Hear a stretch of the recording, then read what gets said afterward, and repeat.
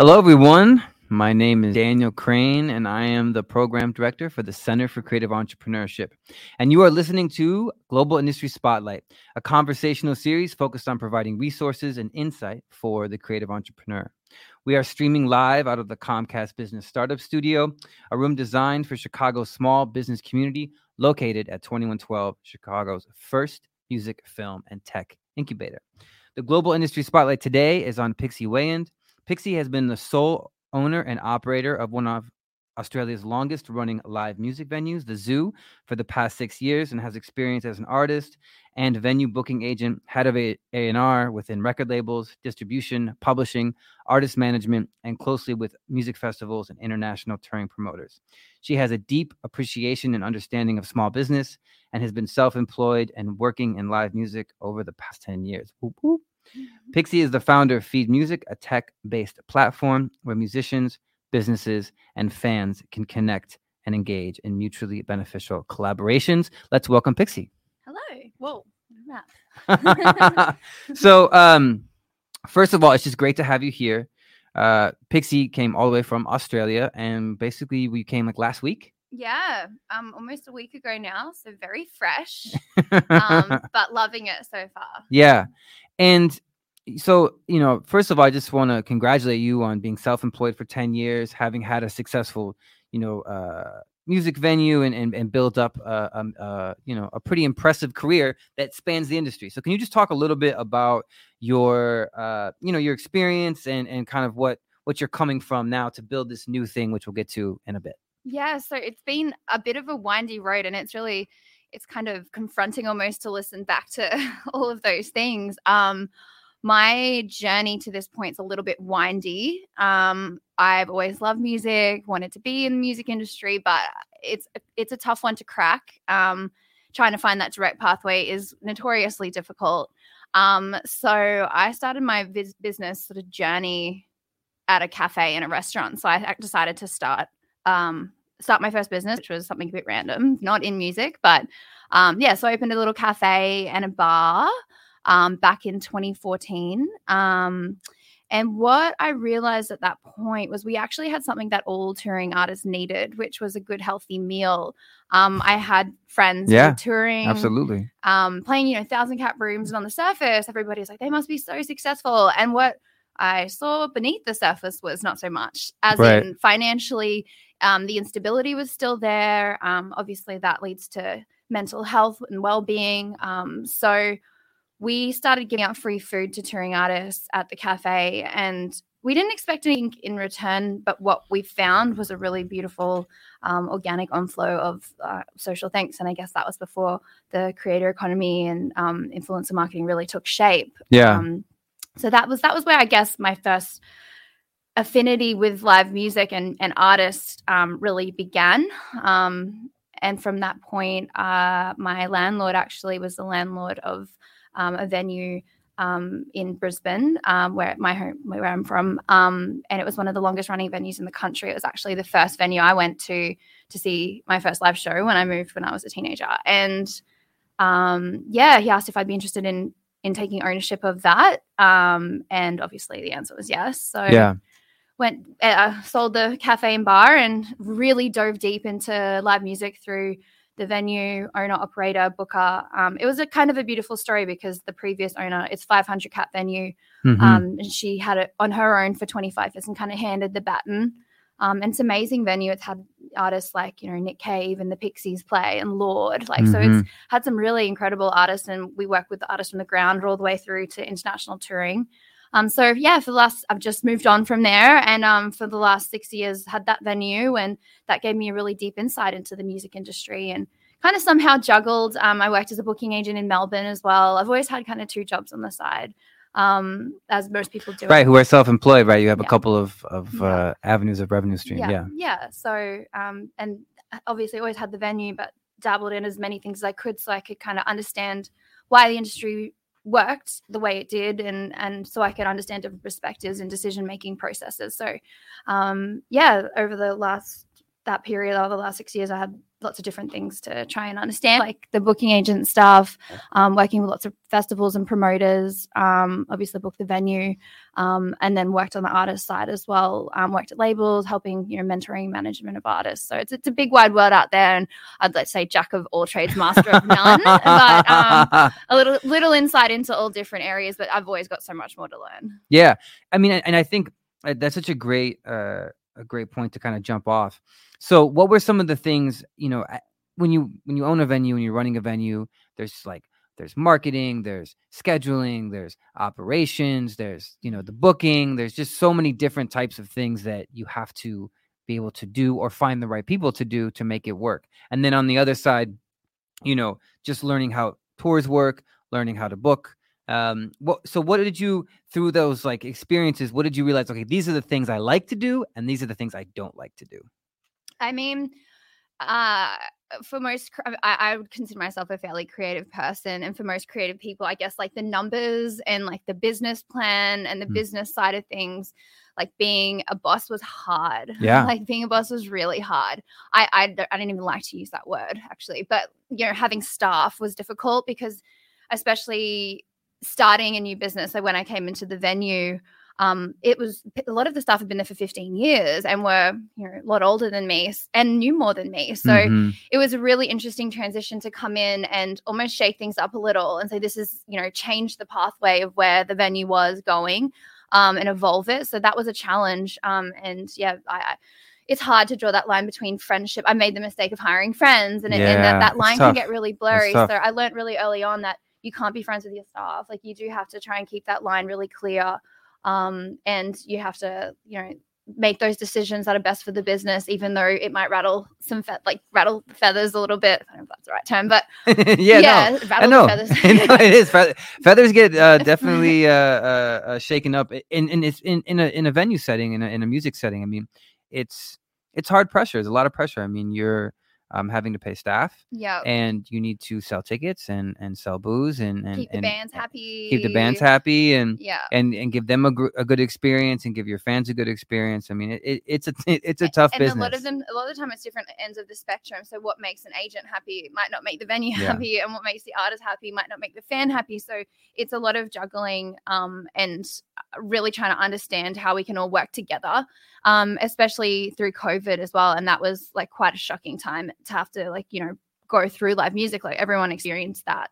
But yeah, definitely the business side and the financial elements of it. But I mean, I need to practice what I preach. And as I've grown, it's funny, as I've grown through my business journey over the last 10 years, when I first started the cafe, I had no business plan. I hadn't even cooked anything off the menu when we first started. It was in hindsight, very naive. But now naturally with Feed Music, the startup, the business plan, the financials, I'm naturally regressing to that because that's so important. Yeah. And it's the same with artists. When we chat with artists about, you are a business as well as an artist, and a lot of them forget that, and so do I. And I empathize with that, but I can't express how important that is as an artist and as a creative to focus on that part of the business, because if you don't, it's just not, it will fall over. Yeah. And just one more question, then I want to hear all about Feed Music.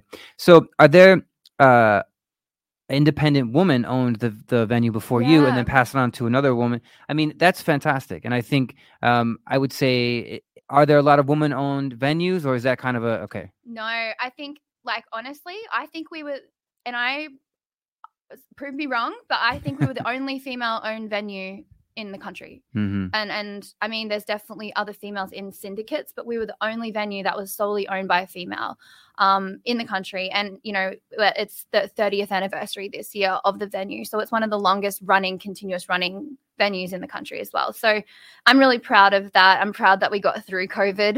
Now I can look back and breathe. That was just always my goal, is just keep it living, keep it moving, keep it open.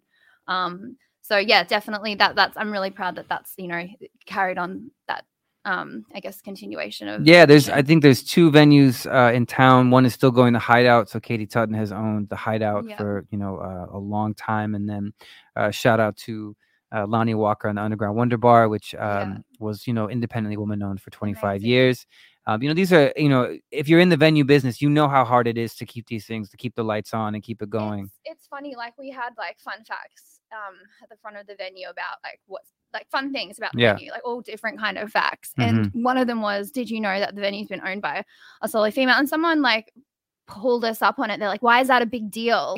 And they fully just were like, why is this important? Like, why is that like giving you yourselves clout? I was like, dude, you have no idea like how hard it is. Right. So like, come on. And especially back in the 90s when Jock started it, like the story she told me, like there were gangs, like literal, like there was a mafia that lived in Brisbane and they would lock her in, like lock her doors in. I'm like, as a solo female, like walking through the streets back then and owning a business, like that's hard. You know? And so you come across these type of people in the music industry. Yeah. Especially back then, I think there are similar stories of here in the 90s. I mean, it's a similar type of situation. Exactly. And that's a big deal, especially back then and even now still. So that's definitely something I'm proud of. And people, who don't understand that probably should, learn. They should try to run a music venue, first of all, see how that works. Yeah.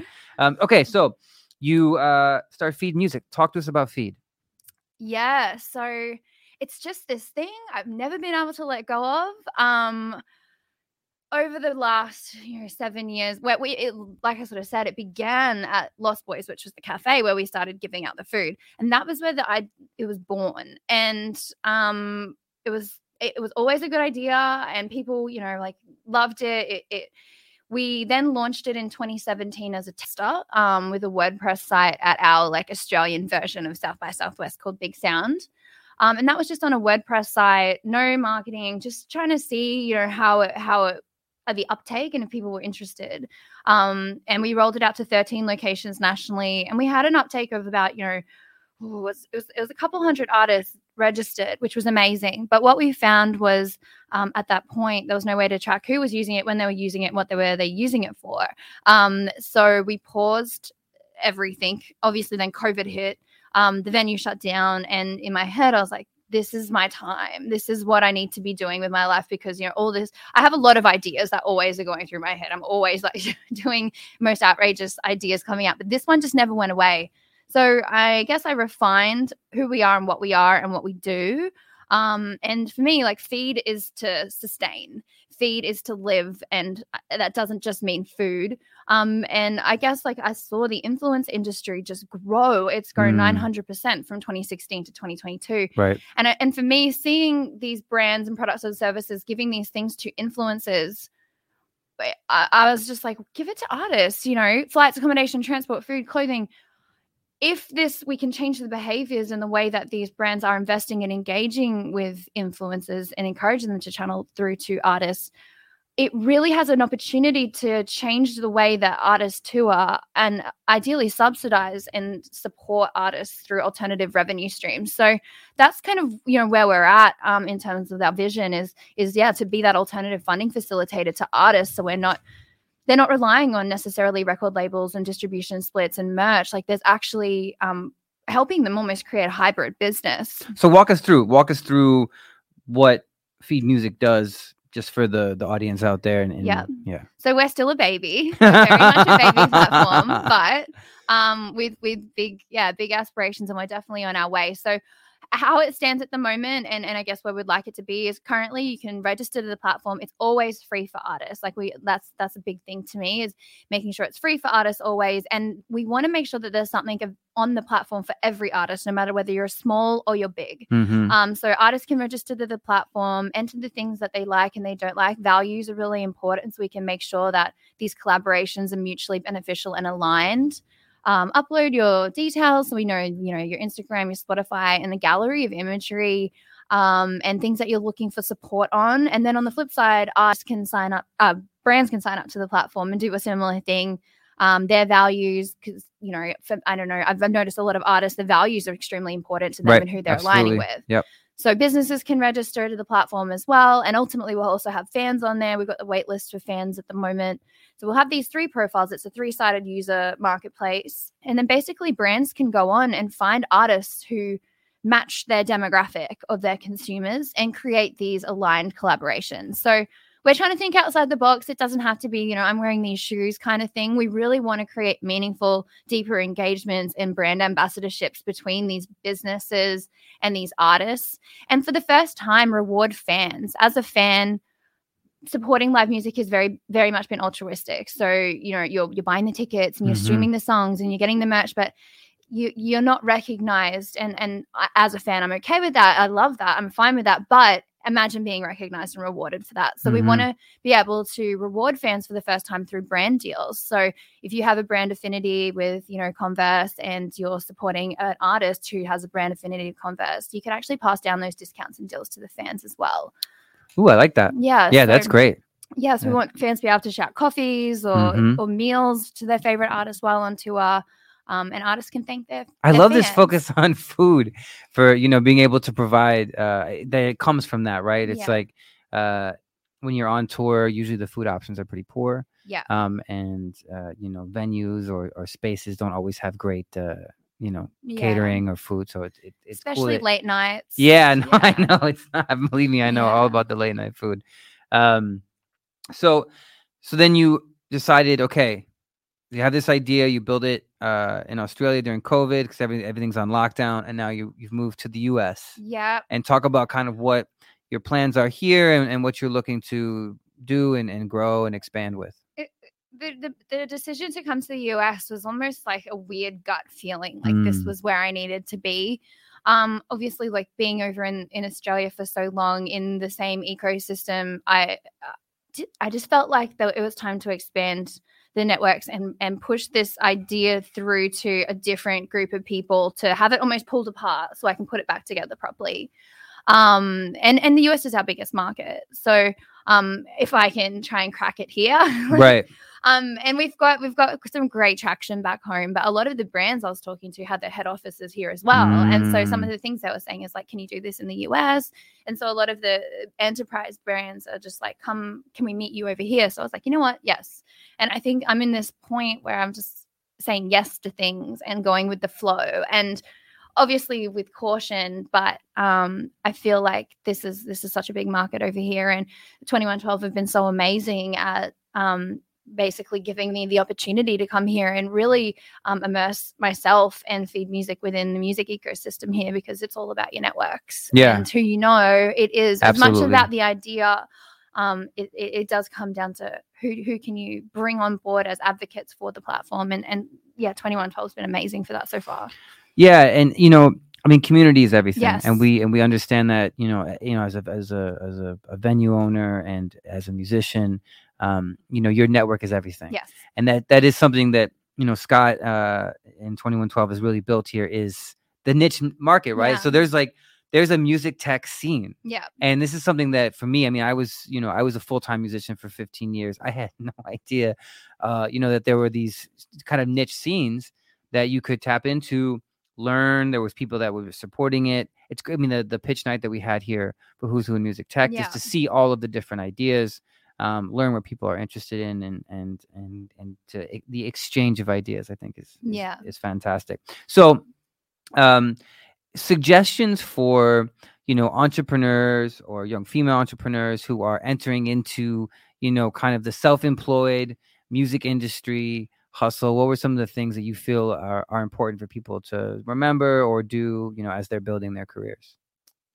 Have faith in yourself. And I think that I feel like it's a responsibility of everyone, especially other women, to give us a little nudge along. And in a weird way, like being a solo founder, like you're your own champion. So coming here and having like a level of validation that it's a good idea and keep going, it's really hard, but just keep going. And I'm still telling myself that advice, honestly. Like it is really hard to remain motivated all the time, every day, 7 days a week, because that's what this takes. But I think from the beginning of my business journey, it was just like about blind faith in what you're doing. And anything that I've ever put my mind to has happened, but it through 100% commitment and hard work. Like when we first started the cafe, it was based around my family favorite movie, Hook. And we decided we wanted to put a tree inside. Right. So this cafe was actually a shoe shop. So we ended up turning a shoe shop into a cafe with a tree. it was outrageous, but it happened. And I have never been to college. I've never studied. I don't have any level of business experience whatsoever. But it is all about mindset and just believing that you can do it. When we first opened, my mum calls me on the day of opening. It was years leading up to opening this cafe. And it was the first day, no customers. And I was freaking out. I was like, there's no one coming in here. And mum's like, what's on your menu? Like, what are you cooking? I got the entire menu off Pinterest. And she's like, have you cooked an egg? Have you poached eggs? And I was like, no, I've never poached an egg in my life. I was the only staff member. I couldn't afford to hire anyone else. And so mum's like, you need to practice that. And so luckily, everything happens for a reason. Luckily, for 3 days, we had no customers. But in that 3 days, it gave me the opportunity to learn how to poach an egg, cook things off the menu, make coffees. And on day 3, we had these people come in and they wanted to review the food. And because there was no one else in there and I had time to like give them a good spread, I got home that night and a friend called me and is like, Pixie, have you seen this review on the Urban List? And it was going crazy. And I got like 40,000 likes. And from that moment forward, we were packed. And I was able to hire staff. And it all came from me just being like, you can do it. That story is amazing. So no one came for 3 days. Yeah. And what was the spread? What did you? It's funny. We ended up winning like best breakfast, like all these awards, and we didn't have a chef. Like it's hilarious. We had like poached eggs and like really like it was an organic vegetarian cafe. Yeah. So we had really beautiful food. Lots of like tapas and all kinds of stuff. So but it's just it's hilarious to me to think about that in hindsight. Like I opened this thing with no idea what I was doing, but as an example to people, like you can do it. Well, it's that entrepreneur mindset of not being afraid to fail, following through on your ideas, and you'll figure it out, right? It's like one of those moments where like, okay, I'm here now, I have to figure it out. And I think the biggest thing is like doing something every day. Do one thing that you can't get out of. And that's always been it for me, is like with that, I was so scared to sign a lease, but I just signed the piece of paper. And that locked me in. And, it was such a big deal. It was like a lease. But I'm like, you know what? You just signed a piece of paper. Yeah. Do it. And so I signed that. And then I was locked in, couldn't get out of it. And then start telling people about your idea. Like hold yourself accountable almost. Mm-hmm. Yeah. Well, Pixie, it's great to have this conversation and to learn more about you. Pixie was one of the people who pitched at Who's Who in Music Tech this past Tuesday. She is a 2112 member, a new 2112 member. And we're really happy and grateful to have you here. And we're wishing you, the best as you kind of grow Feed Music. And as always, we're here to support you and elevate and amplify all the cool things you're doing. I feel like this cafe story is definitely going to stick in my head. And it's an important one to remember, right? You have this idea, you follow through on it. It doesn't, you kind of like, oh, you have that moment of freak out and then, you're able to transition and learn some things and have some success, right? That's a beautiful story. So thanks again for joining us. Thank you. Wow, what a great conversation with Pixie from Feed Music. Thanks for tuning in. Again, my name is Daniel Crane. I am the program director for the Center for Creative Entrepreneurship. And this was another episode of Global Industry Spotlight, a conversational series focused on providing resources and insight for the creative entrepreneur. Every Thursday, we talk to different organizations, different small businesses, entrepreneurs, people who are building cool things, interesting things, useful things in the creative industries. We are streaming out of the Comcast Business Startup Studio, located at 2112, Chicago's first music, film, and tech incubator.